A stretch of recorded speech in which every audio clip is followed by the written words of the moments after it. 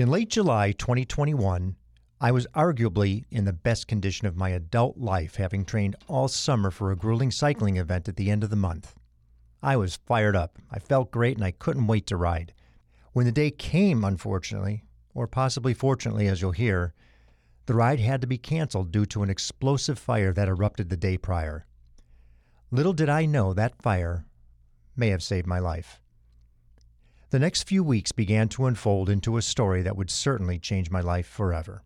Today's route, it's a little bit different than what we normally do, going up some roads that we typically bypass.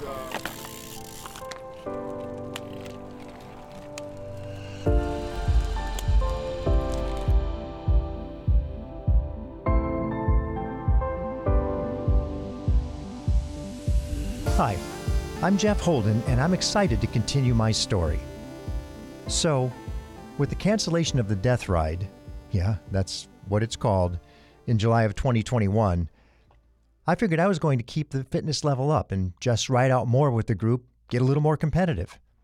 I mean, when you're 65 years old, every opportunity to beat somebody with less gray hair is a point of pride and, well, bravado. But something happened on my next group ride, and it happened several more times before I was smart enough to get to the doctor to check it out. Like you, I'm sure we don't want to admit something might be wrong, and we just work through whatever it is until we can't. I had developed a searing pain in the center of my chest that would occur right when I was starting out for a ride. Initially, it was only a couple of minutes long, and it didn't reflect on any of my monitors as anything odd. It was just very, very uncomfortable. Surely nothing serious. But with each successive ride, that pain lasted longer, and it seemed more severe. And of course, I would ride through it with pride. If I didn't know any better, I think something was my heart, but I'm in such good shape. It can't be. Finally, it occurred to me, this is something I need to get looked at. I mean, you really shouldn't be anticipating how long you're going to have to deal with it until you can get in with the group again. On Monday, August 23rd, I went to my primary care physician and I had some x-rays done. Had an EKG taken, set an appointment for the cardiologist, and that was on Friday, the 27th, same week.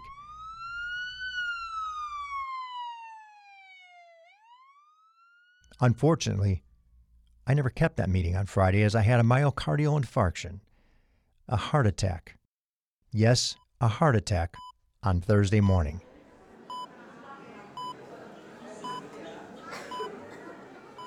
That incident set off a series of tests, return hospital visits, specialists, various drug therapies, cardiac rehab, and finally, several other life-threatening heart issues that all made no sense, nor were they getting accurately diagnosed to the point of remedy. Sound familiar to you? I would eventually get diagnosed with severe vasospasms, a myocardial bridge, and a blocked left anterior descending, or LAD, artery as the culprits of my symptoms. What transpired and where I am today is a story this podcast, Imperfect Heart, will tell. It will also tell stories from the experience of cardiologists. It will tell stories of medical professionals familiar with myocardial bridges talking about the symptoms these bridges can create. We'll have stories from other professionals familiar with those suffering from myocardial bridges and the treatments they've seen with successful outcomes, not only physically, but mentally as well. And we'll have stories from you, real stories of the challenges and symptoms your myocardial bridge has created. This is not a podcast meant to discourage, but to encourage. My intent in sharing these experiences is to give everyone with this condition hope. Hope. Knowing there are others like you that have similar situations. Hope. Knowing others who have benefited from treatment and are sharing their journey. Hope. Knowing that more and more physicians are recognizing myocardial bridge symptoms as something more than just stress or anxiety. Right? I mean, gaslighting anyone? Is it possible that many sudden cardiac deaths could be caused by undiagnosed myocardial bridges? More and more is known each and every day. More and more surgeons are practicing the process of unroofing a myocardial bridge. More and more of us, those with bridges, are being relieved of some, if not all of our symptoms of the bridge. Catching the culprit of heart conditions early is critical, and having an audio forum to share, to enlighten, and educate as well as inform and even entertain will make a difference. I look forward to helping get these stories told and changing, maybe even saving lives in the process.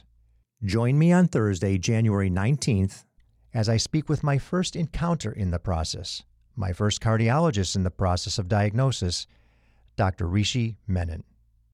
We thought this is likely going to be typical blood clot inside a coronary causing an interruption in blood supply to the heart muscle, leading you to have heart muscle damage that showed up on a blood test. And we were going to do the standard, we did do the standard test, angiogram, cardiac cath. So what we were anticipating was that blood clot that we were talking about, or some obvious or demonstrable narrowing of the coronary. Again, typically that's in the acute setting of blood clot or cholesterol. But we didn't see any of that. You had very normal-looking coronaries on this test. There was some slight variation on there, but nothing that we thought would explain your symptoms at that time.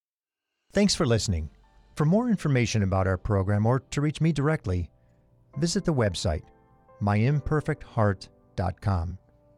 If you like what you heard today, please give a positive review, thumbs up, high five, whatever your app likes. And be sure to share it with everyone important to you so they understand what it is you're dealing with. Please subscribe as well. Welcome each day with gratitude and positivity. Imperfect Heart is a production of Hear Me Now Studio.